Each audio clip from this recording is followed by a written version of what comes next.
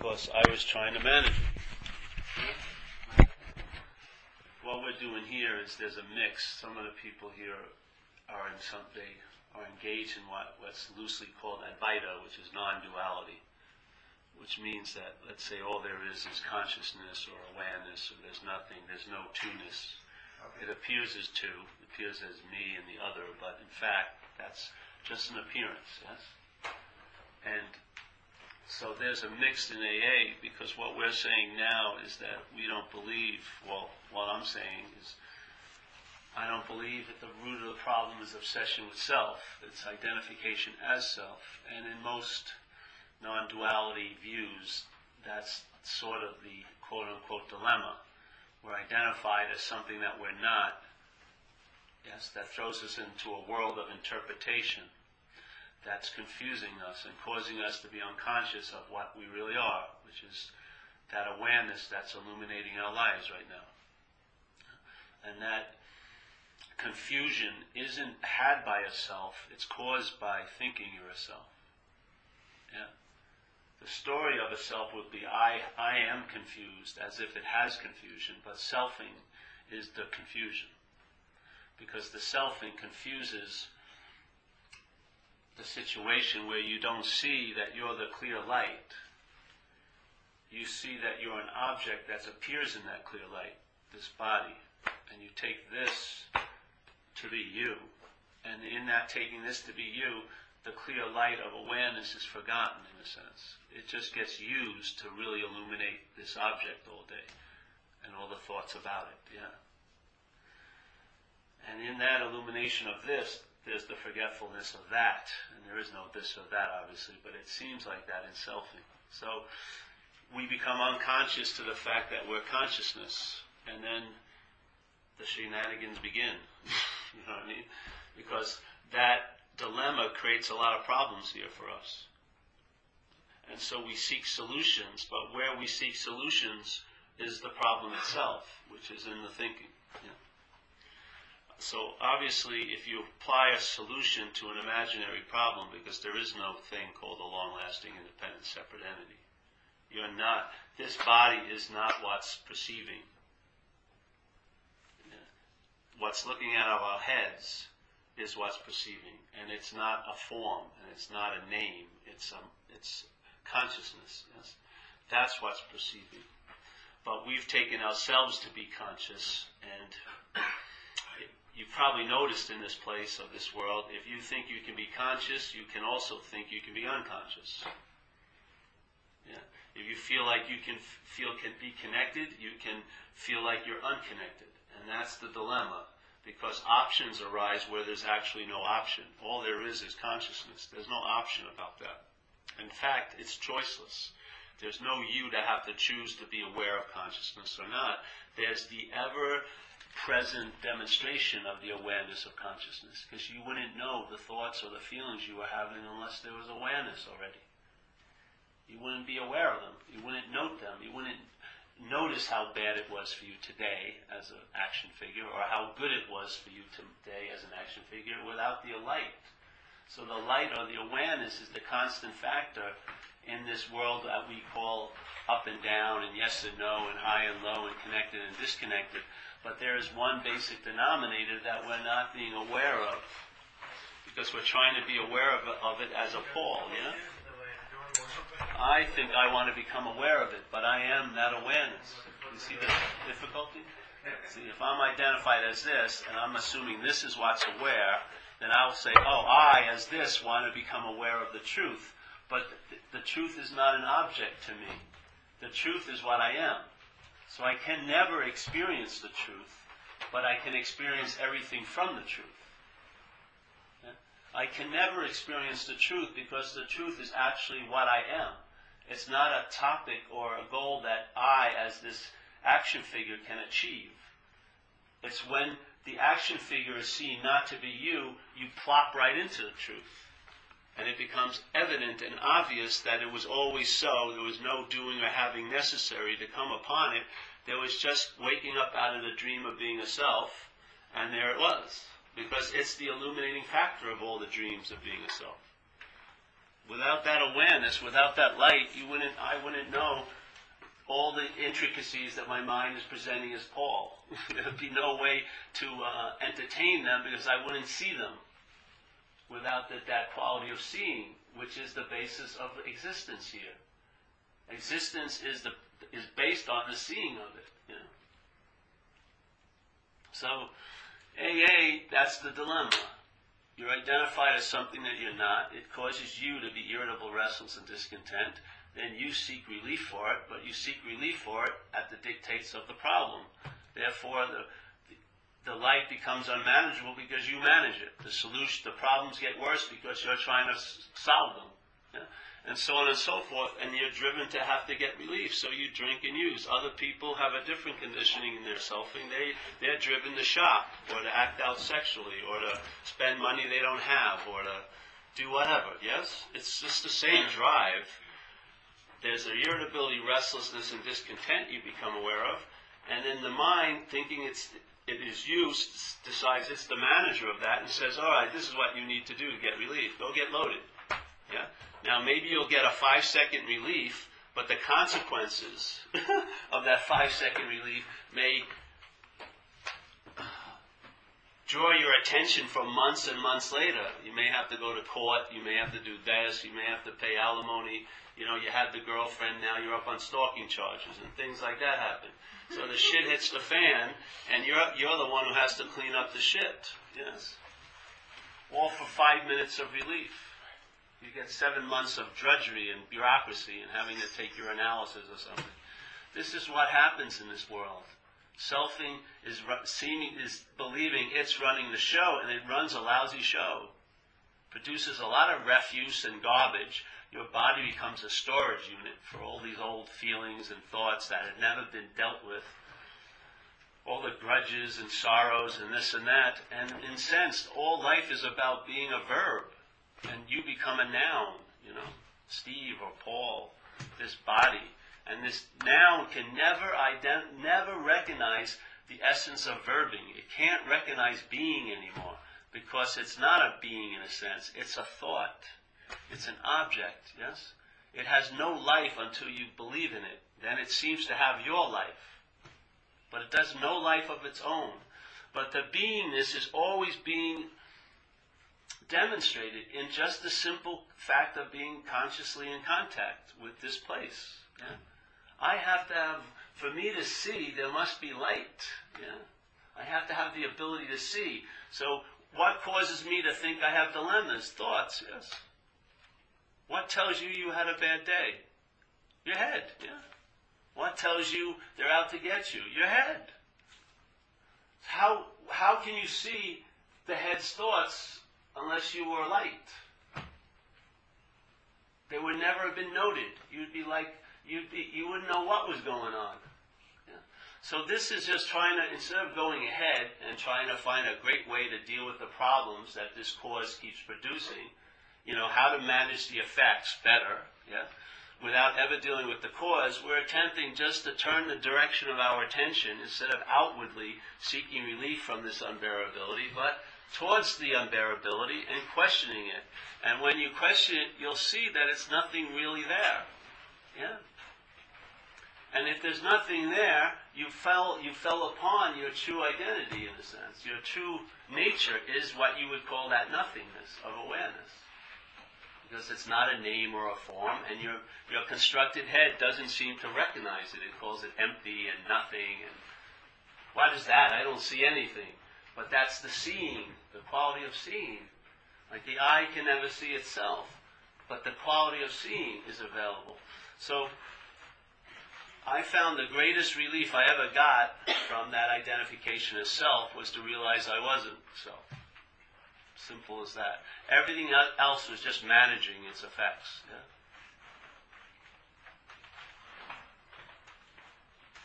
And the easiest way I find, because some teachers will talk about just all there is this conscious contact, and that's fine in a way. But for someone who's in that selfing, seemingly in that selfing, I find a really nice way is to at least begin with the idea the thoughts that you're having aren't yours. Yes? Because let's say that there's a thought. A thought is just a thought, but if you add the word my in front of it, the my thought, it adds meaning to it, doesn't it? So if you see money up here, and sex, and you look at it, a certain meaning comes up in you. But I can change it dramatically by adding this word my money. A big story ensues, doesn't it? My sex, especially if you're not having any. A big story ensues. My sex again, a real big story ensues. So there's the word thought, sex, money, sex, but it's the my that infuses it with meaning. It's the identification as it. So most thoughts are being noticed as my thoughts, yeah? So thoughts are going on, seeing, and right underneath what you can see are two old ideas, which is I'm the thinker of those thoughts, or they're about me. So if I meet someone who's now in that condition and they share their thoughts with me, I have immunity to their thoughts, yeah? Because they're your thoughts.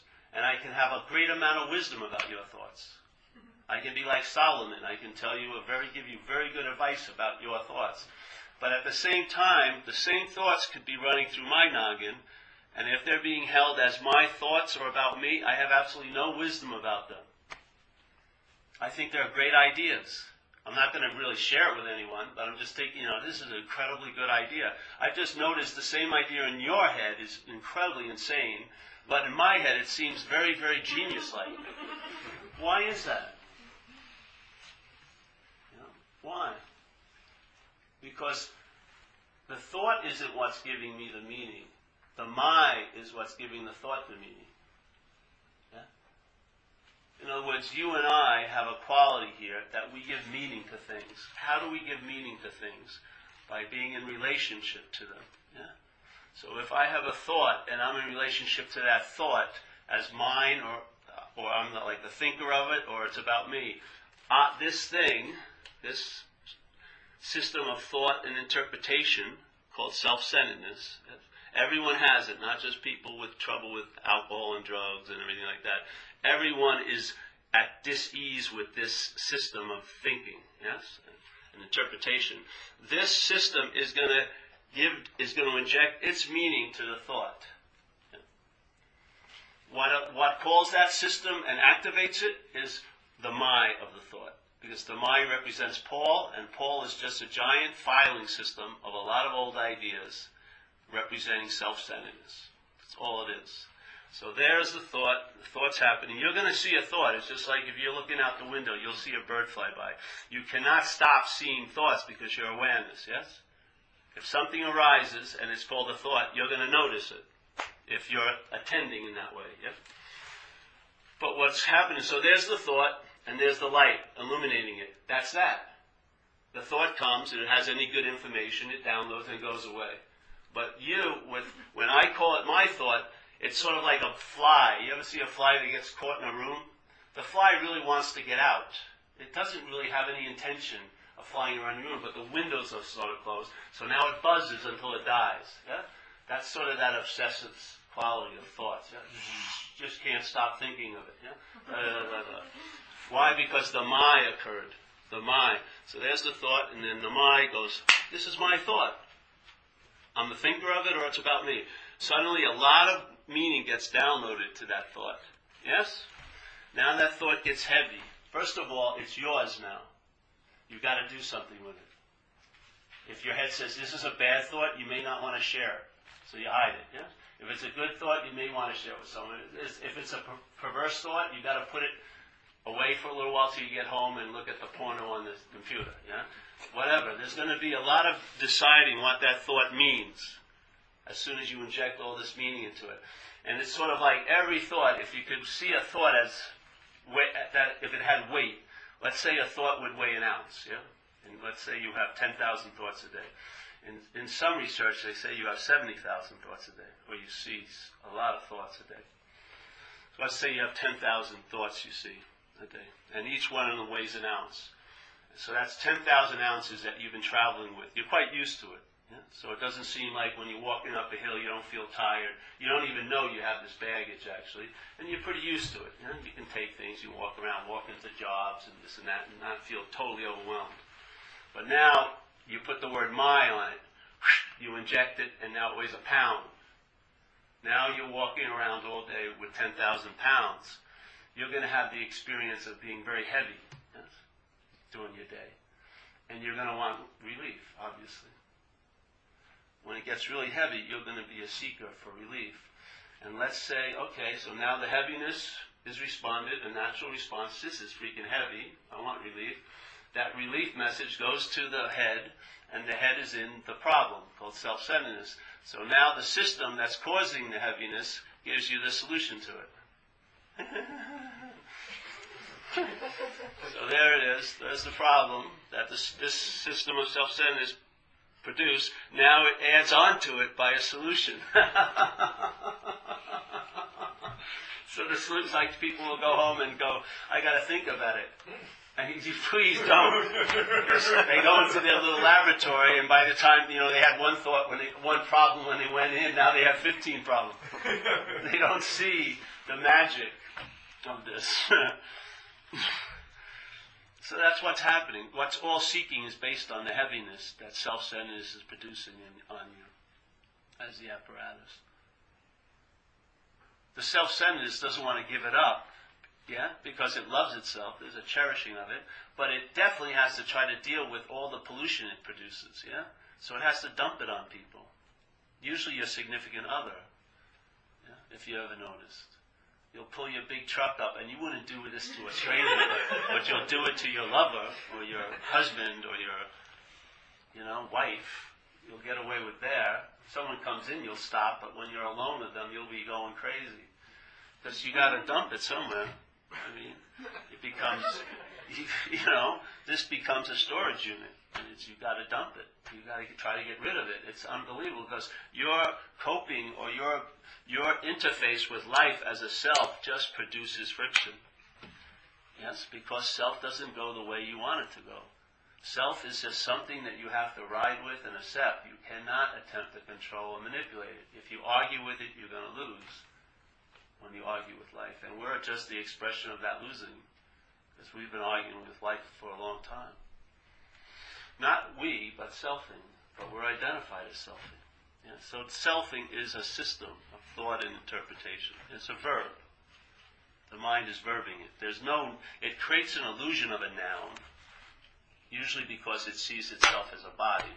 Only when it's necessary. When it doesn't want to see itself as a body, it doesn't. It sees itself as having a body, but it doesn't. But when it's necessary, you'll see this as its truth of being a noun, and therefore the verb, implies a noun. As soon as there's a noun, there's no realizing the true verb of being. You can't realize being, which is a verb, as a noun. You can't get the essence of it, because in that world of noun, there's no being. Everything's been frozen and separated and known and understood and figured out. That's the death of the verb. But being is sort of like something that you're just surrendered to, but not as a noun, because you're actually that verb. The noun just needs to be told the truth of, because it isn't. What's producing the idea of a noun is a verb called self-centeredness. It's verbing a noun, and we become identified as that noun, and then we get stuck with this great desire to know things. And you cannot know a verb as a noun. It's impossible. There's a lady who writes something I really like. I'm going to share it. I think I can find it today. She's a Christian mystic, so don't take that. Don't be offensive about that. I think she's pretty cool. So it says here,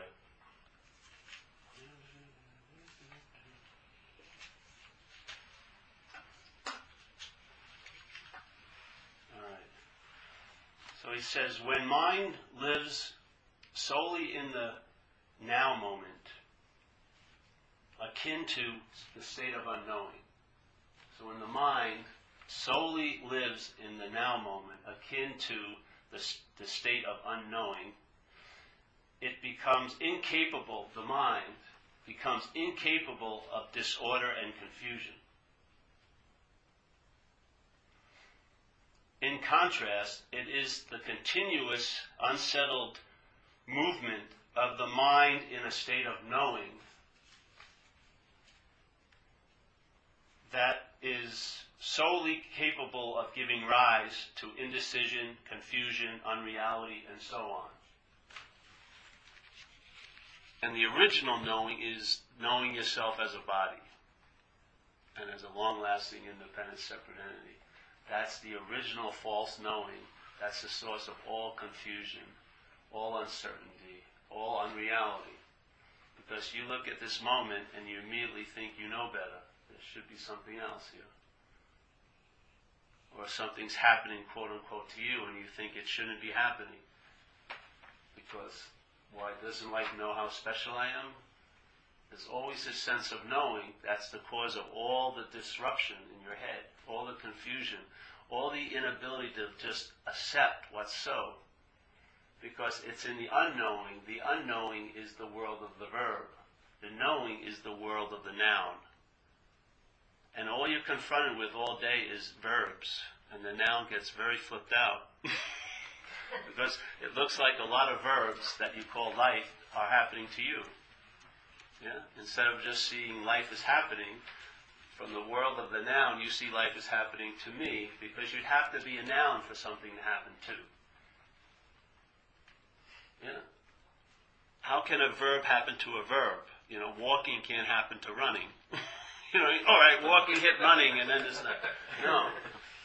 A verb can only be seen as something that's coming at me if I'm in a position of a noun. Yes? If it's coming at me, I have an opinion of it. I want it to come or I don't want it to come, which is the movement of mind called desire and aversion. Yes? It's all freaking simple. Everything that is given a direction has to be given a direction by a noun. Because all verbs have no direction in a sense. They're just doing what they're doing. Yes? And to me, that's the way of traveling light here. It's when you see yourself, not see yourself, but you see from the verb of being that we are. Yeah? And the idea of being a noun is dismissed. What used to bother you probably won't bother you anymore, because you won't see it as it's being done to you. Because the to you is a noun. Yeah? You'll see it being done, but you won't take it personally. And there's no work to do that. It's just a way of seeing, yes? And the same thing with the selfing. It's very difficult to wrestle selfing if you think it's you. But when you see it's not you, you'll immediately start losing interest in it. Literally. Just like if I'm here, like I say, and there's someone I'm interested in is having a conversation in the other room, I'm really keen on trying to hear what they have to say, because I'm hoping she'll say something about me, so I'll know if she likes me or not or whatever. And I'd be in a room, and I'm supposed to be here doing something, but I'm not concerned with this. I just want to hear what that lady has to say.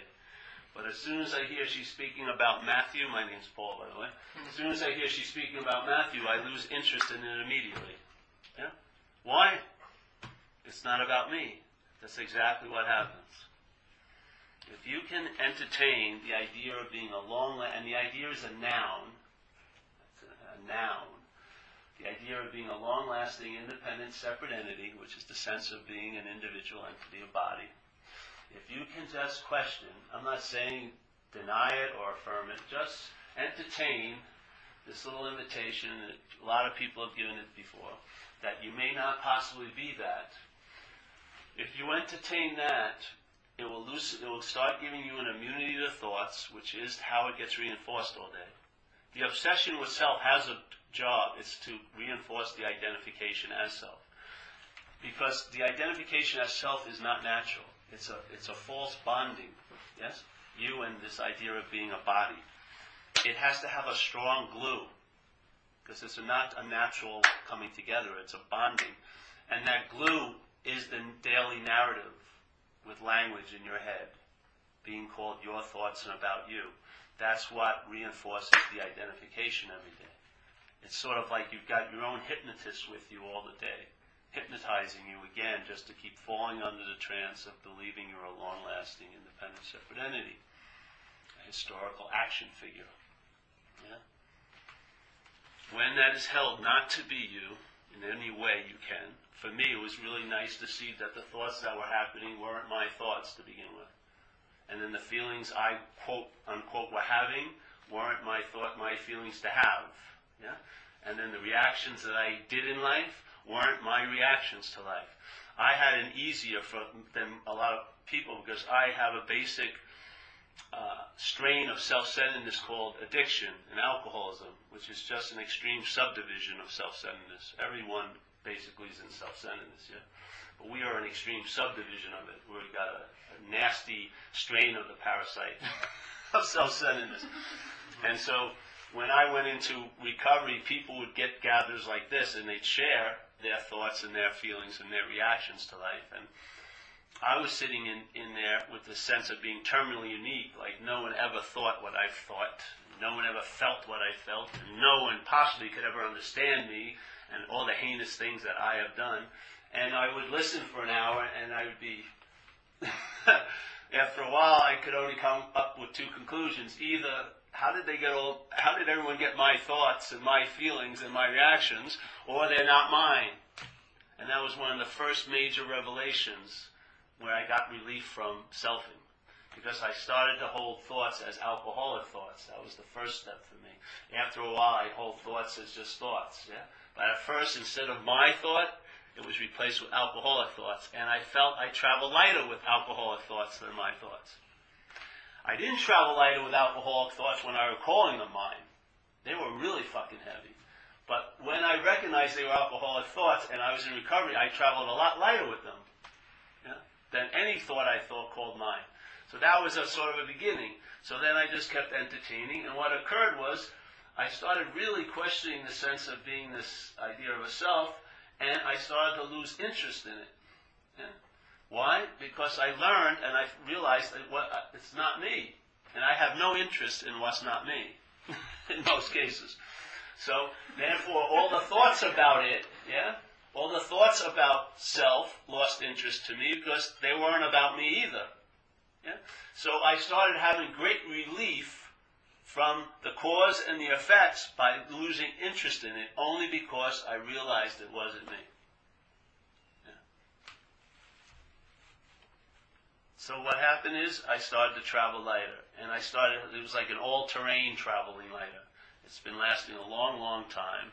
And it just keeps, it's sort of like electric and magnetism. They feed on each other. There's no beginning or end to electromagnetism. The electricity produced magnetism, magnetism produced electricity. They don't know where it ever began, and it supposedly goes on infinitely. That's what it's like. So when being is recognized as being, it keeps being. Yeah? It doesn't get frozen into a noun. Life is seen as happening, not to me, yeah, or to you. And then you get freedom from the bondage of that idea called self. Yeah? And to me, you travel lighter every day. What more do you want? Yeah. You can't know the being. You can't know the verb. The only way you know a verb is by being a verb yourself.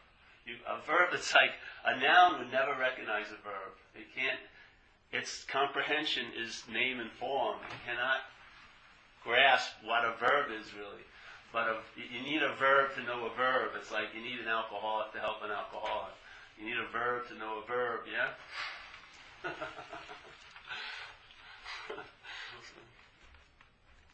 So as a noun, you're probably getting really frustrated on this search. Because it doesn't, I can smell it, I can taste that verbing, but it just doesn't seem to be verbing. Well, it doesn't seem to be verbing to the noun. That's all. You give up the noun and then you realize it's all there is verbing. Even the noun is verbing. It's called selfing. Yeah. That's also a verb. Everything here is a verb in a sense. Because it's called being. It's not wasing or willing. It's being, yeah. It's a verb. So,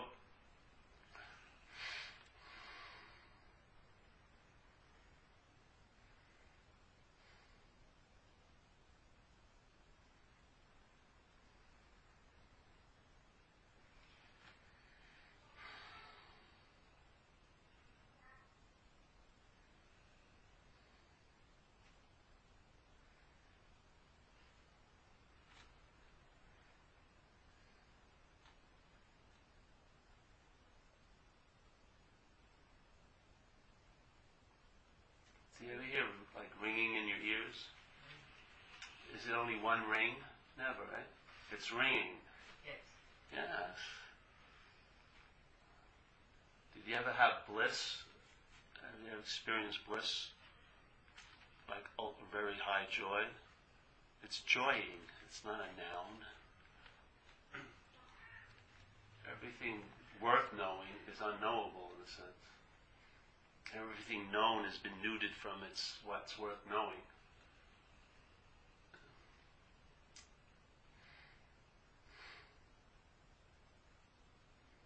So you could say you're not an alcoholic. I could say, that's why I say I am. Because I could say I'm not. Mm-hmm. I'm not beholden to either of them, yeah? Yeah, sure. So what's the problem? Saying you are. The problem is when see, the noun will try to look like a verb. Yeah? So now it will be a non-doing noun, where it was a doing noun. It's all nouning. Forget about it. Yeah? Verbing is sloppy. Yeah? It laps over the banks. It does a lot of, That's funny to watch when people as a self want to try to get aligned with no self. But there's a quality of selfing attempting to mimic no selfing. The whole point of it is to travel lighter to me. Truth doesn't need to know truth. It's already so. Its truth is valuable where it's not being entertained, and this is a place it's not being entertained, because we're not seeing its fruits here, in a sense. That's the only value to me. Traveling light has value where you can think you're traveling heavy. To me, that's what makes it so valuable. So. I didn't get that last comment. Sorry. Which one? The last one. It's going to be hard to say because I didn't quite get it. Because you can fit your lighter because you think you're traveling heavier? No. The only value traveling lighter has is where you think you can travel heavy. Yeah. In other words, truth. What's the point of knowing truth? Because you feel like you haven't known it, right? That's the only point. Truth doesn't need to be known. It never has needed to be known. But where we live in an assimilation or a projection of not knowing, it seems very valuable to know the truth. But once you hit the truth, you see it has no value whatsoever, except the living of it. Yeah. It's a verb. Verbing. There's no place to rest your head. There's no place where the verb stops. To become a noun, to have a verb, or to have a verb happen to it. People are waiting for something to happen to them as a noun. That's why they miss it so much. It's a happening now. It's not going to happen to you ever. Never. It's never going to happen to anyone, period.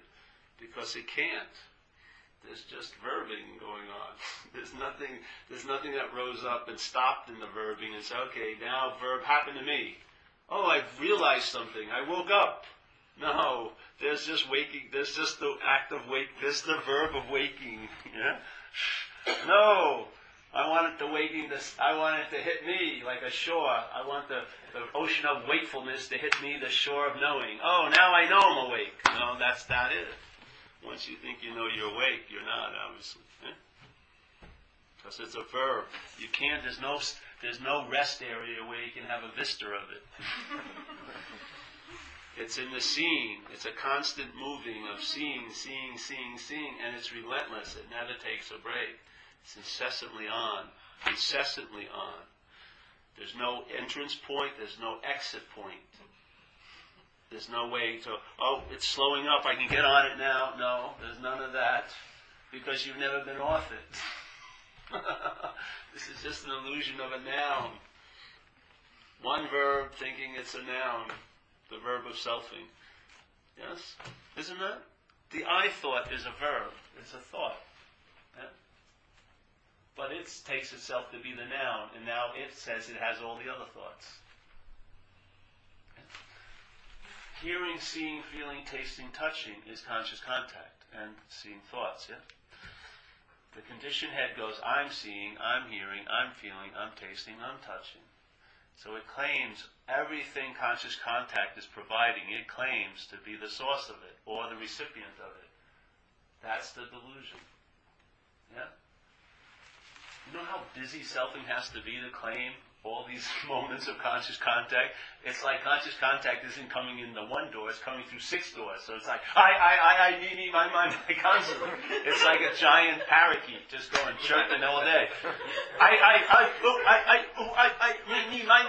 So instead of having to do it with every thought, it has old ideas now, or as beliefs, where every thought is held as I'm the thinker of it. So it doesn't have to, because it's so busy at the other gates, you know what I mean? So I'm the thinker of it. Or they're about me. So those hold all the thoughts. He doesn't have to go, I'm thinking every thought, yeah? But that's the premise, is that it thinks it's the verb. It thinks it's doing the verb. It sees the hearing, which is a verb, as I'm the noun doing it. It sees the verb of thinking, thoughts being noted by consciousness, as I'm the thinker. So there's a part of the verb that has gotten up, let's say, and became a noun, and is claiming all the verbing of conscious contact as being somehow relevant in it all. Yes? Somehow you're written into the story as a person. And it's very subtle. It'll keep trying to write. Like, even the idea of being vigilant about this is a noun trying to write itself into the story of the verb. I, the noun, will be vigilant about watching the verbing. And just saying, I'm the verb, I'm the verb, I'm the verb, no. That's not it, yeah? It's much more relaxed and easy than that. If it wasn't, it would suck. What do you want to fucking be vigilant about the truth for? That's like a chore. It's not like a sentence, oh no, I know the truth now, fuck. I'm not that, I'm not that, I'm not that, I'm not that. No, it's a relaxation, a very deep relaxation. It's like, the way it's happening with me is not like, it's weird because my mind looks for particulars, and the self-centered, way of seeing, it's a way of looking actually, looks at particulars. What happened with me was just the whole room didn't change, but it just dropped about 10 feet. You just drop into these levels of relaxation that selfing cannot even imagine, because it's the absence of that activity of selfing. And it's just, and the selfing doesn't even know it. It has to, it falls over it for a few months and recognizes, oh, I'm traveling lighter now. You know what I mean? But the traveling lighter's been going on for months. Yeah, it's hilarious. You're totally out to lunch. Totally. If you're in selfing, you're up the ass of self, really. And so you go to work, and you have to wait till your head to tell you how it was. Like, it tells you maybe at 9 o'clock at night you had a bad day. But weren't you at the day the whole time? You would think if you were conscious, you would have noticed it was bad. Why is it that we're totally out to lunch, and then 9 hours or 10 hours or 10 years or a lifetime later, the mind breaks the news to us? Wouldn't you be, if you were actually conscious of the contact, you would probably have information downloaded, not through thought, about what you were in contact with. Yeah? Much quicker than thought, because thought is on a time delay, because it's defined by time. Yeah? All thoughts have the ingredient of time in them, and they're on a time delay. There's a much quicker download of knowledge than thought. It comes right from the contact. Because what's being implied by whatever you're in contact with is the consciousness that's in contact with. And that's, you are that. You are what is the source and base of all contact, which is the consciousness. And there's a lot of damn good info on that little line, that little wire. Yes? You're in direct contact with what's happening, instead of living an interpretation about what's happening from a very defined, very, very small, very, very incomplete system of thought and interpretation called self-centeredness, which is one of his major premises. You see everything as how it pertains to you. Yes? Every contact is rooted back into being reflecting self. Yes? So every contact that happens, the self claims it, so you believe it's like taking light and then attracting it by like a play of mirrors to fall on something you would not naturally go to. So the attention of your conscious contact, when it goes back to reflect on its own nature, which is that infinite, gets mirrored into self. Selfing. So all that awareness and attention that you are gets now focused on one made-up conceptual point of mind called selfing, yes? And it's like all this incredible energy now is magnified by this going to one point, selfing, and it creates incredible neuroses, if you ever notice. When people are so self-involved, they get fucking weird here. Extremely weird. They get some plastic surgery that just does not look good. It's hard to break the news to them. It's freaking scary, Pops and Mom. You look like a walking drum or something. Something's wrong there. And they've got like poodles that have a better, death plan than I have. Mausoleum for their poodle. And things get out there. Because that energy going into this little hole of selfing can get really fucking weird. And it can get destructive and vindictive and angry and mean too. It takes that energy of awareness and generates some incredible illusions. Because you and I are meaning givers, and we can entertain. This is what this is. This apparatus gives meaning to things. That's what it does. That's why it's called a subjective experience. Because you and I could have the same experience, but we give a different meaning to it. And the meaning overrides the experience, usually. And the meanings override the contact. And they will not stop overriding contact until the biggest, oldest meaning is looked at, which is the idea of being the self. If that thing gets pulled, you'll lose interest in the whole system of self-centeredness. It's like your antenna is like addicted to picking up one station, K-Paul, all day. Listening everything about Paul all the time, 24/7. And that station, that antenna has the ability to pick up a lot of other frequencies. It's just like bonded to this one frequency because you identify as it. When that gets broken, you start picking up different information. And a lot of information now gets processed cleanly, and you're not a storage unit anymore. You're traveling pretty light. Yes. That's why you feel heavy. Thousands of thoughts have been filed away in your little storage unit. Thoughts you wish you hadn't had, thoughts you wish you had more of, thoughts you had about people you feel bad about, all the guilt and shame you've acquired by thinking you were the doer of everything that happened here. All of that stuff has to be stored somewhere. And it's usually stored in the body and dumped on other people.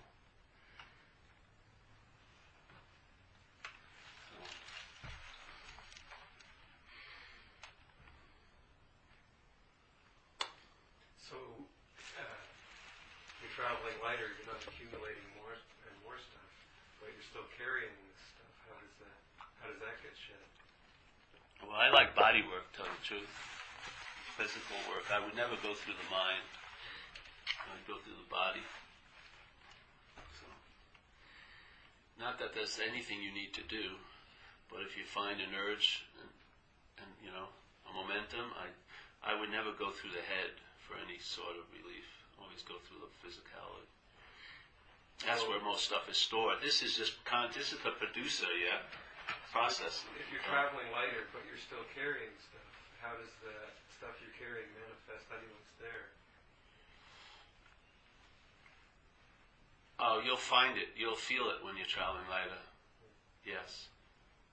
It's like being like a nice sports car. When you take a turn, there'll be a little bit of a hitch, and you're right there. You get to know something's a little off. Could it also be, I like to your question, because 2 months ago, I just for one split second saw that there is no me. And I didn't think about it, like direct seeing. And then for the next few days, I saw that I have no problems anymore. I have no emotional baggage anymore. I was so surprised because nothing happened. But it just dissolved. Nothing ever bothers me from that moment. I really travel light. All it dissolves. Everything dissolves. Right? That's the potential, but sometimes it doesn't always. Yeah, I know. I don't know if it's gonna last or if it's just preliminary step. But something happened that surprised me too. Yeah. After 30 years of seeking and reading books and everything, just one split second of seeing, there is no. That's right. I've had some times where the mind was arduously working for 50 years to write a story, and a nanosecond of light just erases it. Like you don't even need an eraser. It was never even written on the board. It was just gone. And when that happens, it obviously demonstrates its unreality. Yeah. Because if something seemed to be so much, it couldn't disappear in a nanosecond. There would have to be some kind of moving of it somewhere, but it's not real. It just goes like that. It was Yeah? never there. It was never Like there. it was never there, exactly. Just the same thing with a lot of experiences now. It's like nothing ever happened. Because the verbing, the mind wants to make past, quote-unquote, verbing nouns, yeah, as memories and stuff. And if you're a noun, that's a replica of a verb that you wish you were having again, let's say. But in the verbing, it's almost like one of those sidewalks that are constantly moving, or a walking sidewalk. It's like there's never a stop. You're just verbing. And the verbing itself is so engaging that you don't get, memories. It doesn't matter if, like, I had a good time or not in Toronto, because I won't have any memory of it when I go to New York tonight. It just won't matter to me. Yeah, that's so nice. So it's like every flight you take, every day and night, you always just, carry on. That's it. You don't have any baggage. You're traveling very light. Do you have anything to check? No. Anything to claim? No. Let's go. You're traveling light, Mr. Heaven. That's fine. That's good. That's good. What happened in Toronto? I have no idea. So,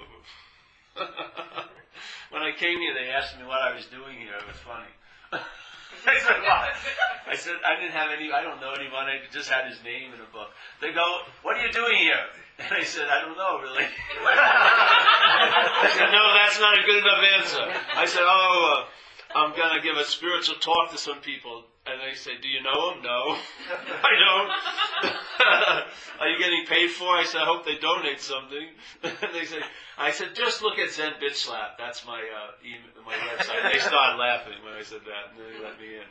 I said, "Just Zen Bitch Slap will explain everything. Just go to that."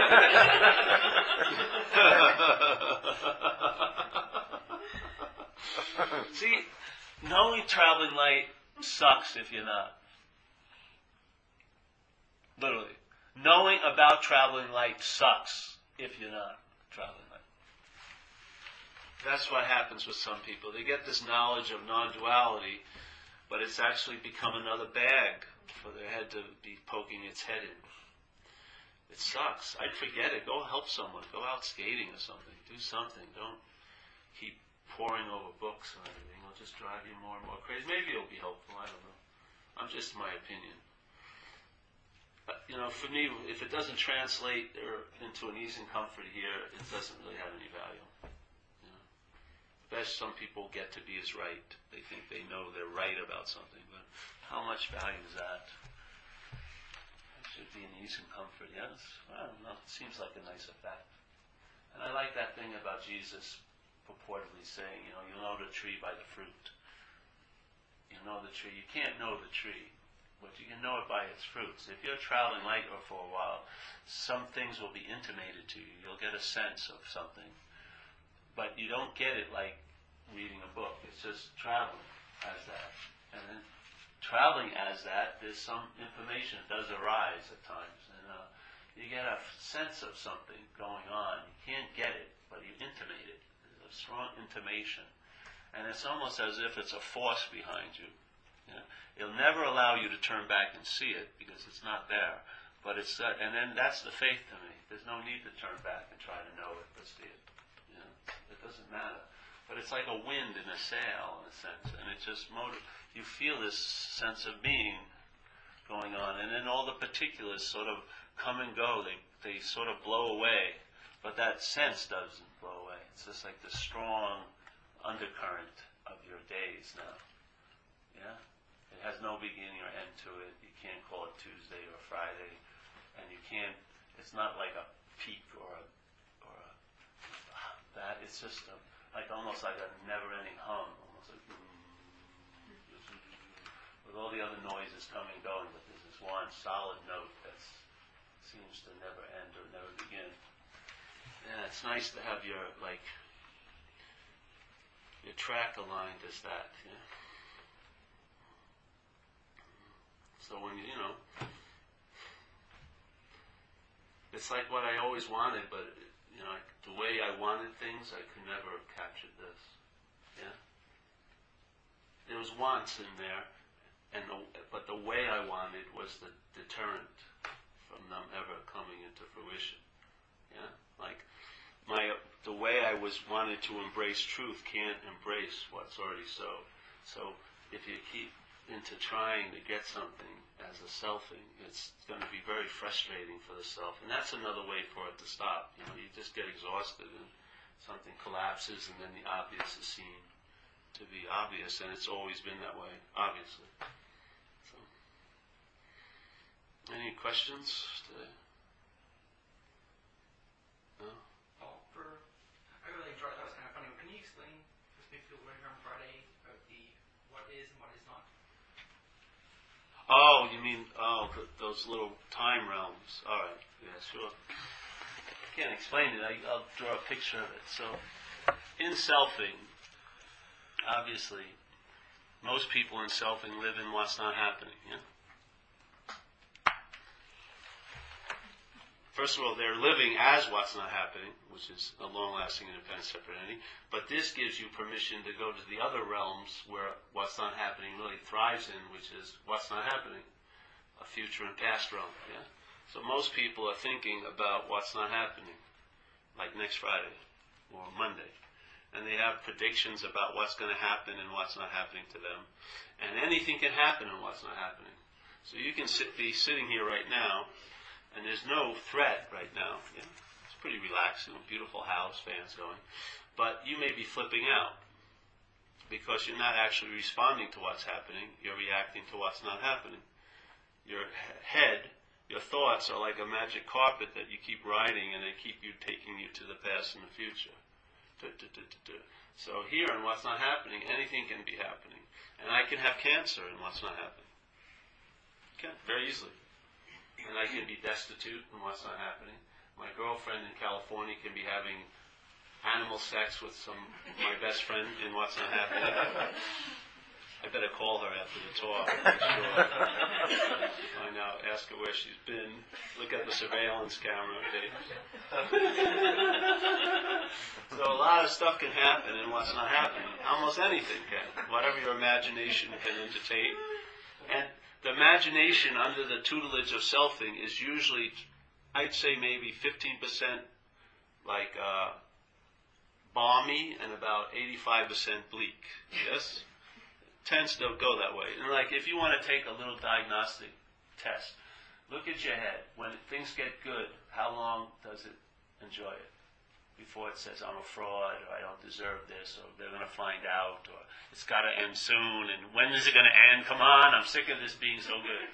But the same head, if it's going bad, you believe it's going to last forever. So it shortens the good in this life of interpretation and elongates the bad. Do you want that to manage the show for you? Do you want that to be the interpreter of life, that representative? That's going to dice and partition and just elongate, quote-unquote, bad and shorten every good. You're going to be an unhappy camper here, big time. You'll be right about a lot of things and alone. It's usually what I find you have with that mind. So in what's not happening, anything can happen. So unfortunately, to us, the brain and the body are very, obviously very connected. And so the body reacts to the brain as if it's so. Yeah? So when the brain's making up what's not happening, the body is reacting to it as if it's happening. So that's why you can be flipping out right here in this room with no apparent threat in the room to cause you to flip out. because you're reacting to the mind that believes what's not happening is more real than what's actually happening. Yes? And that is the realm of selfing. The realm of selfing doesn't want to be found right where it is, because if it is, it's not there. Selfing doesn't appear in the movie now. It's always in the prologue and then the future part of the movie. So, what's not happening causes us to be unconscious to what's happening, obviously, because we're reacting to what's not happening, and the poor body's reacting to what's not happening as if it's happening. So, most of us who are in, there's a very big, important line to see that fear and anxiety are two different products. Yeah, fear is a product that happens in what's happening. Yeah, if something occurs right now, someone pulled out a gun, fear would happen with us, and we would take either flight or I'd pick a baby up in front and protect me from it. And, I'd never be invited back to Toronto. Yeah, Michael, here. That still wouldn't do anything. Yeah? Take flight or fight, yes? But what most people are actually having is anxiety. They're not having fear. Yeah? So the mind produces anxiety in what's not happening. Because obviously there's no threat here. So if you're flipping out, you must be reacting to something that's not here. That's defined as what's not happening. So what's not happening is like a giant fertile field for a crop called anxiety. And the selfing is a very good farmer. It's like a marijuana farm. It's got big, good buds, man. It's been grooming these dead plants for years, producing tons of anxiety out of no soil whatsoever. That's what an amazing thing it is. So it's producing, and when you smoke these things, man, they got a kick, man. You're fucking out to lunch.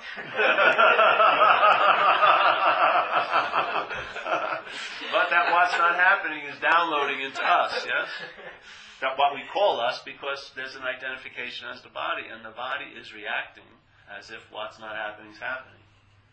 And therefore, it seems like you have to get a real solution to really an imaginary problem. Because it's not happening. That's the whole key, really. That's the greatest solution of all, is to realize it's not happening. But you can't seem to realize it's not happening as a self. Because the self and what's not happening are symbiotically connected. The self needs what's not happening to appear as a self. That's where it gets its big holographic production, is from the past and the future. So it ain't willing to give up that. So you have to now deal with that unbearability of all that stuff being generated in you, and then you try to find solutions to it here, to an imaginary problem. That's why solutions don't work. If you apply a solution to an imaginary problem, there won't be any relief. The only solution is to recognize it's imaginary. And what I'm saying here, instead of trying to recognize the thousands of problems that are generated from the self-centeredness, just see that self, put your attention there, and just see if it's you or not. If it's not you, all of its effects will lose their power over you, because it's the source of it all. Yeah? It's the source of the solutions and the problems in self-centeredness. It's not the effect of one or the other. It's the source of both. The problems and solutions are both bogus. That's why people are seeking and it's not fucking working. Because there's nothing to get out of. Literally. There's nothing to get out of. So any effort to get out of it, no how sophisticated or sublime or crude it is, will fail because you're not in it. You're not in it. That's the solution. The best way to be out of anything is to realize you were never in it. That's the immediate release. Everything else is in time and process, yeah? If you believe you're in it, then you're going to have to do and have yourself to get out of it. That's called self-centeredness. That's the process most people practice spirituality under. And spirituality is about beingness, I believe, I feel, and therefore that mechanism cannot be applied to what is being, because a noun can't do and have itself into being. It's impossible. All the doing and all the having done by a quote-unquote noun will never turn the noun into a verb. Yeah? because it is a verb, period. It's a recognition of something, that's all. And so you've just been served the spiritual subpoena, and there you go. My job's over. Any questions? Shit.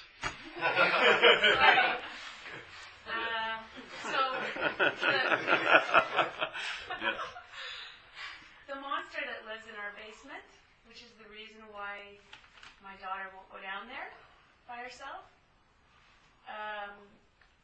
she knows that it's not there.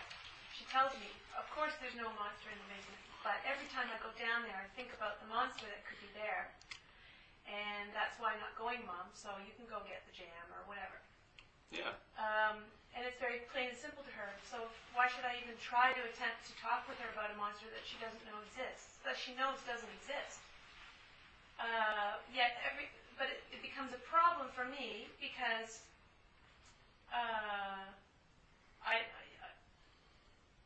can't always go down there, for example, and get what I need, and it seems like a problem because she's got this fear that's not real. Well, why don't you go to the verbing, you see, because the thinking about the monster is causing her to believe there's a noun.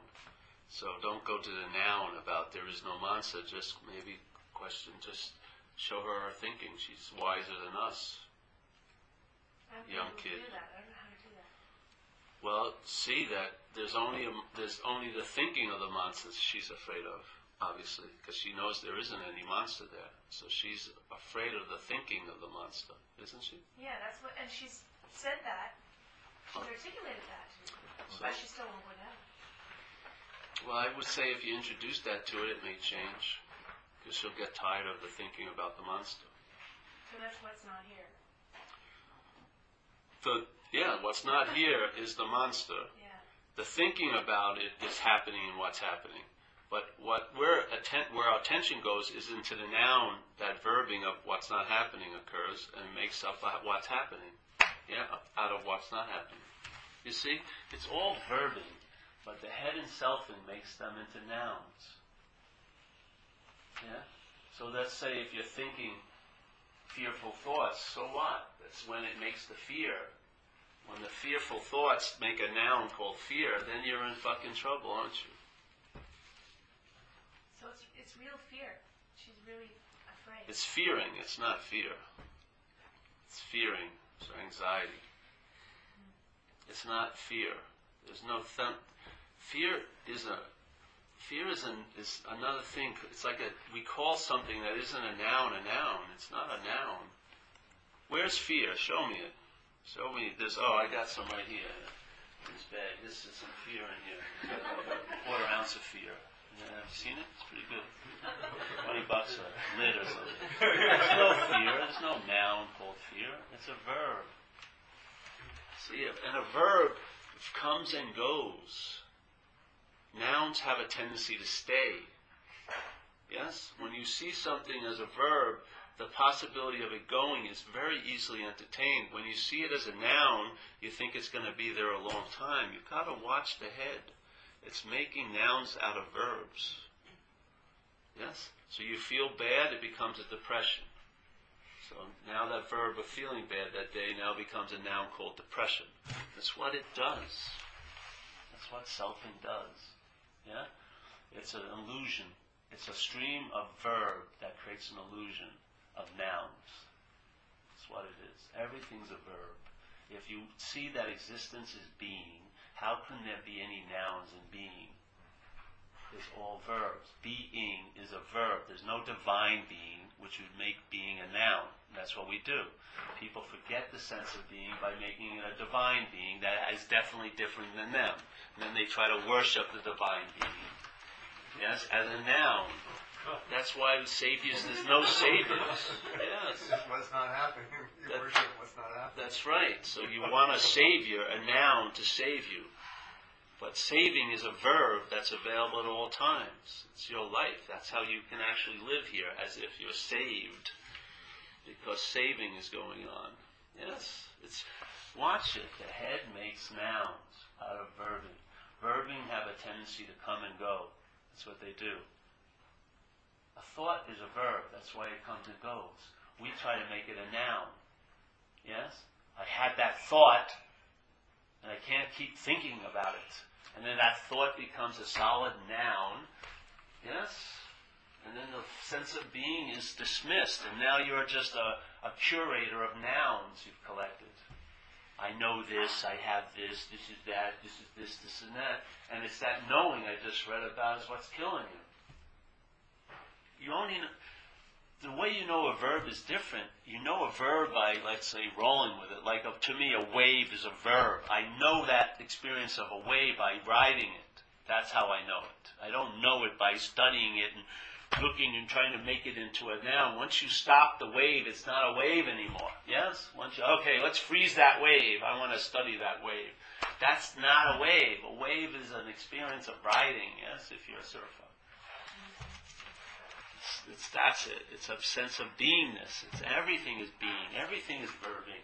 The head wants to make it a noun so we can know it and feel safe about it. Because verbing scares the living bejesus out of self-centeredness. Verbing is scary as hell to self-centeredness. Self-centeredness wants to know things, and it senses security as things and solid, and this is real. Verbing doesn't play that game. It's just verbing.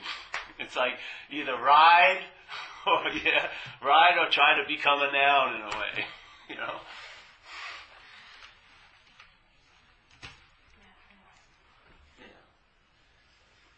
Got caught up in this noun and verb thing up here. I don't know what it is, but I'm seeing a nice picture with it, so I'm going to keep going with it. Because it's actually a nice way, it's a flavorful way of holding it for me. It's a nice way of expressing it. It's a nice way of expressing it. Yes, it's a flavor. I like the flavor. So, but watch, the head does want to make nouns out of it, but it's a verb nonetheless. It's a verb being manipulated to seem like a noun. To who? You. Without the you, it wouldn't ever... Beingness never gets confused about beingness. Yeah? So. Bro, come to AA. Yeah. Seriously. Okay. Get a sponsor and get a commitment as soon as you can. Sure. Become a part of us. You don't want to go back into that hell. No. Please. Yeah. Do you meditate, or do you see any value in it? I see a lot of value in it if you think it has value. Yeah. I feel meditated most of the time. So sometimes I sit, today I did, but I don't call it meditation because there's no person to meditate. So meditation is verb, and then another verb, verbs with a verb, and there you go. A lot of verbing happens. But if you find it valuable in your state, a little quiet may do really well for your head, you know. Because that head this is a vicious parasite. I'm in recovery for 21 years now. Don't underestimate it. It's a nasty mother. And it's not nice. It's gonna be very hostile to you. If it has you for transportation, it's gonna run you into the ground big time as this apparatus. Yeah. I get on it seriously. You still go to AA meetings? I go to AA meetings twice a week. Yes. I like the presence I feel though. Yeah. It's my tribe. That's where I came from. Yeah, it's nice. You go to an AA meeting or whatever. Just like this, there's a sense of presence in the room. We have a beautiful statement about it. It says, there's a loving God. Yes? It's in our tradition 5, I think. It's a loving God is expressing himself through our group conscience. It's beautiful. So when we get together, something demonstrates itself. We call it a loving God that manifests or gets magnified by our group conscience. So we're sitting here, so you feel present. You sense something, like an atmospheric thing, yeah? Don't you? I get that all the time in AA when I go. Yeah. It's nice. Nice feeling. Oh, the I is just a noun appearing in verb. The I is a verb that appears as a noun. It's appearing as a noun. But it's not a noun. The I is a thought, yes? So there's a thought. The thought of I is a verb, right?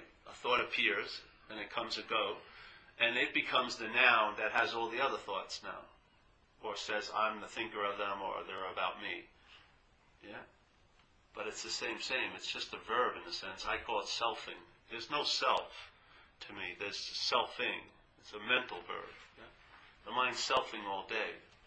Because there's so many gaps where the free sample is available in selfing. Selfing is an incredible yeoman's job to cover up which cannot be covered up, which is the reality of being. Yeah? So it has to self, so there's a lot of gaps where you get free samples. Like they say, between every thought, there's the gap with that pause, yeah? So the selfing is a verbing that creates an illusion of being a noun. That's how I see it. The belief. Hmm? The belief appears and makes it. Yeah. It's like the verb gets solidified. It's verbing, and the illusion is it conjures up a sense of being a noun. You become identified as that. Now all the verbing is seen as being done to you, or you're doing it, and so on and so forth. Now the do and haver arises, and then the identification of every conscious contact. I'm hearing, I'm seeing, I'm feeling, and you're not saying it anymore. That's the condition you're in. You're in a relationship. The hearing is I'm the hearer of it. You're in the relationship with thinking. I'm the thinker of it. And don't tell me you're not, because you are usually. People are in the relationship of I'm hearing it, I'm feeling it, I'm tasting it, I'm touching it. They're not saying it every time there's a taste test, but that's the underlying assumption. You can sense it. Yeah? So there's constant claiming of conscious contact. You're the conscious contact, not a thought that has claimed the conscious contact. Yes? You're that conscious contact. How could you not be? It's the basis of all your little pantomimes of being a self. Without that illumination, there's no stage for you to even arise in and appear as. Yes? So obviously it's the mother and father of it all. It's the source of it all. Yeah. And then blue becomes blue, and red, things become obvious. You start seeing clearer. Because you can see, I'll get into one little more thing. There's a lot of ways of looking here. Like, AA is a way of looking to correct the way of looking of extreme self-centeredness called addiction or alcoholism. And it's a very damn good pair of glasses. It can correct the distorted lens of self-centeredness that are in that vein of alcoholism and addiction. Yeah? But it is a way of looking. And to me, AA is an incredible way of looking because it actually, if entertained, can lead to freedom from any way of looking. Where self-centeredness binds you and there's an identification as that. You don't see it as a pair of glasses, yes? You think that's the way you're looking, yeah? But the you're looking is part of the self-centeredness. There's not a you're that's looking the wrong way. You're looking is the problem, yeah? The you're is the wrong way, not the looking. So there's the looking, then we put on the AA glasses and we get some relief. From that old way of looking. Then now people are looking for new ways of looking, yes? Buddhism, let's say, or Kabbalah, or Advaita. But the thing is, in a sense, all ways of looking further promote blindness in a way. Because there's a natural seeing that gets commandeered because the head calls seeing looking when it's the self that claims the seeing. When the self claims the seeing, it now becomes looking, because the self constantly is looking for. Yes? Because it's seeking, incessantly seeking. Yeah? So, I believe, to me, humbly, and there's nothing wrong with ways of looking if there's a formal way of looking that's kicking your seeming ass. Yeah? I would get a way of looking that helps that. But I would hope that it would lead to you entertaining the natural seeing. Yeah? So that you realize every form of looking, in a way, is sort of, they all come from the optometrist of self-centeredness, in a sense. All ways of looking are in the optometrist of self-centeredness. And seeing is beyond self-centeredness. It's not a product of self-centeredness that needs to be corrected or added onto. It is seeing, naturally relaxed seeing. Yes? Consciousness is relaxed. It's not concentrated. It's relaxed and it spreads out. It doesn't really focus so much like that. It spreads. It's like a wide lens. Yes? So you're walking, there's a large aperture. So you get the sense of seeing. Looking is directed usually, yes? got a idea and a goal. Seeing is just seeing. There's no intent in it, really. It's just seeing. Yes, and it's very relaxed. If it starts feeling like it's getting focused, no, I'd jump off that boat. So is this kind of what Denise was dealing with in a way? And I think of it because a moment ago, what you were saying sort of resonated over here, and I could feel kind of like a relaxation in my body, and then almost when I looked at it, almost instantly, it sort of I felt it tighten up again. And I thought of Denise when she was saying yesterday that she could see herself moving from seeing to looking. It's like, I don't know, my mind is starting to turn that into this like this battleground, where we're seeing and looking or fighting it out, who's gonna win? You're not, for sure. You're on both losing sides. No. Yeah, see that thing, maybe, seriously, go help somebody. Don't be so keen on this topic, really. Really, you may, to me, humbly, you may be over investigating it. It's much more looser fit. It's meant to be, I feel, functional. It allows you freedom out here. It's not a topic you have to be engaged with a lot, because you are it. It's about, all right, now I'm going to start participating with others. Maybe I'm conditioned as this to help people, and I'll do that, or whatever it may be. But, there'll be callings that will lead you as this. It's like a viable freedom. Yeah. Yeah, I related to what Chuck was saying yesterday. But, he said there's no foot on the gas pedal. It's sort of where I feel like I'm very stuck in my life. I don't feel like there's anything calling me anymore, and it's puzzling because I always had so many things that I was interested in, but my interest has gone into the whole Advaita and non-duality and all this reading, and I can't, all the listening. Go help somebody. That's how I found you. Go out and help somebody. Seriously, do some service. Yeah, it's selfing again. Selfing can get. Advaita's a field day for selfing. Because now it can act like it's not a self. Oh, fuck, it loves it. No, if it gets too much, help somebody. Don't be concerned. Volunteer at the soup kitchen or something. Seriously. And you'll see it in action instead of trying to see it as a noun, or something to study. You'll see it in action. You'll travel lighter, and that's the greatest scripture. You don't have to read scriptures. You're the scripture. You're a living scripture. The light is illuminating. That's better than any pale reflection of an old light you're reading about. That old light came and went, maybe, years and years ago, or a year ago, or 10 years ago, or 2,000 years ago. But you're that light. Yeah. But it's hard to handle as a noun. It's active, yes. It gets used. It just runs around, does things, maybe. Yeah. And it's okay to pore over books and stuff, but when it gets a little too much, just get out of it. Walk a dog or something. Take a walk. Watch a good movie, good horror movie. That will get you out of it. Whatever. Just do something unusually different. Yeah. Seems like the root of it is I'm a person with a problem that needs fixing, and so there needs to be a solution to that fixing. That the whole world of that is the conflict in itself, which is not here. Hallelujah. And also, the problem is, then there's the person that doesn't have a problem, but that's also it. Anytime there's a person involved. Yeah. So there were these kids walking home from the school bus the other day, and one of them said, "Sucks to be you." So I just thought that, wow, that's really actually true, isn't it? Yeah, well, you'll find in a weird way, I don't know, I found in a way, whatever's happening, I don't know, but it's, when you realize you're not an individual, you become more of one here, in the appearance. It's a blast, really. You don't really care. All the little, it's all totally unencumbered now. It's not like you become a non-person. You never were a person. Therefore, it's not what I thought it would be when I was reading the books and stuff.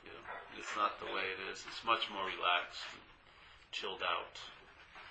Yeah, you just travel lighter, and in the traveling lighter, that's like the siren song of the spirit in a sense. You just keep.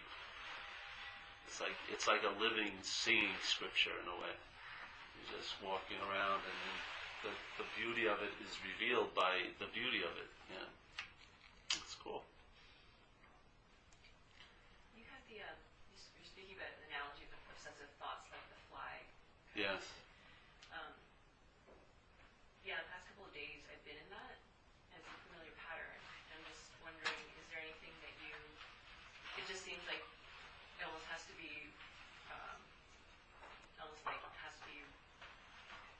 die out by itself? No, help someone. Yeah. Do some service. Seriously. It'll stop almost immediately. What about hobbies? Hobbies, yeah. Hobbies are great. If you have something you really like, follow that bliss like Joseph Campbell said. But really, if it seems to be like too much, if you really attend to something else that serves someone else, you'll lose interest in it. I found it's a very strong magnet. When you seem like you're really seemingly stuck, if you just, your attention leaves you and goes to someone else, let's say, you're just helping someone across the street, or you're working at the soup kitchen, or whatever it may be, then all that attention that was festering on the problem you think you have goes. And now that attention frees up, and you feel a whole lot better, and you didn't do anything. You didn't have to study or meditate. You just helped another person that doesn't seem doing that well. Maybe not in your own family or anything, because usually there's too many bonds going on. But like a stranger. Service has been offered thousands of years for a reason. I mean, it's a very good way to get out of what you think you're in. I'm not saying you're in it, because you're not, but you can get out of what you think you're in. Pretty easy, I find. Like I did it for these years. I had a good sample of it. In recovery, we have a thing where we call them hospital and institution meetings, where you go into an institution once a month. Everyone, they go in every week, but you have a commitment to go in once a month. And so I had a commitment for 11 years to go into this place in San Francisco, which was the lowest rung of that game in a sense. It was a detox that the first floor just had mattresses. So if you just wanted to dry out, they'd let you sleep there. If you wanted to maybe look into getting help, there was an upstairs where they had beds and everything. So we had a meeting upstairs, it was really down and out, this place. And we'd have a meeting, I'd go the last Wednesday of the month for 11 years upstairs. And it didn't matter what condition you were in, no matter what was driving you totally insane and grabbing all of your attention as a self, after 10 minutes or less of an hour meeting, you'd have total gratitude. You'd just be almost crying, because you would see, there's just a whole lot to be grateful for. That would be the expression of the experience. And it never failed. It worked for 11 years. I just gave it up because it was some time for someone else to do it. Yeah, I had my fill. I don't have to keep doing it. So you give it up to someone else so they can have that experience. Because gratitude is not a common quality in selfing. It's not. Selfing always wants more, or thinks it's getting cheated, or somehow, in self, really, you drop self-centeredness or alcoholism into heaven, it's hell in a day. It will just give heaven a meaning of being hell. It's just that powerful. Yeah? And one of the things it lacks is any sense of gratitude. Self-centeredness has very little gratitude usually in that system. So this was an experience I would constantly get grateful for. No matter how bad it was in my head. I had maybe a whole swarm of flies flying in there. And I've been trying to watch movies or talk it out with people and think about it. And the buzz got worse and worse. I just go to this meeting, 10 minutes, I was almost crying in tears and just walked out. I was like a new man. Every freaking time. Every time. It never failed. Never failed. Over 21 years now. Never failed. So I've noticed here that maybe people could just get out and be of service. probably feel a lot better than you can feel now. On that note, do you want to take a break? Have some tea and... This break is going to be the end of the break, so that's it, right? I don't care if you have another question, but yeah, we can take it. You want to take a break, everyone? Yeah, sounds good. All right, we'll take a break. We'll come back. I'm so happy about that little thing. That's great, Dave. Oh, there is some really nice food in there.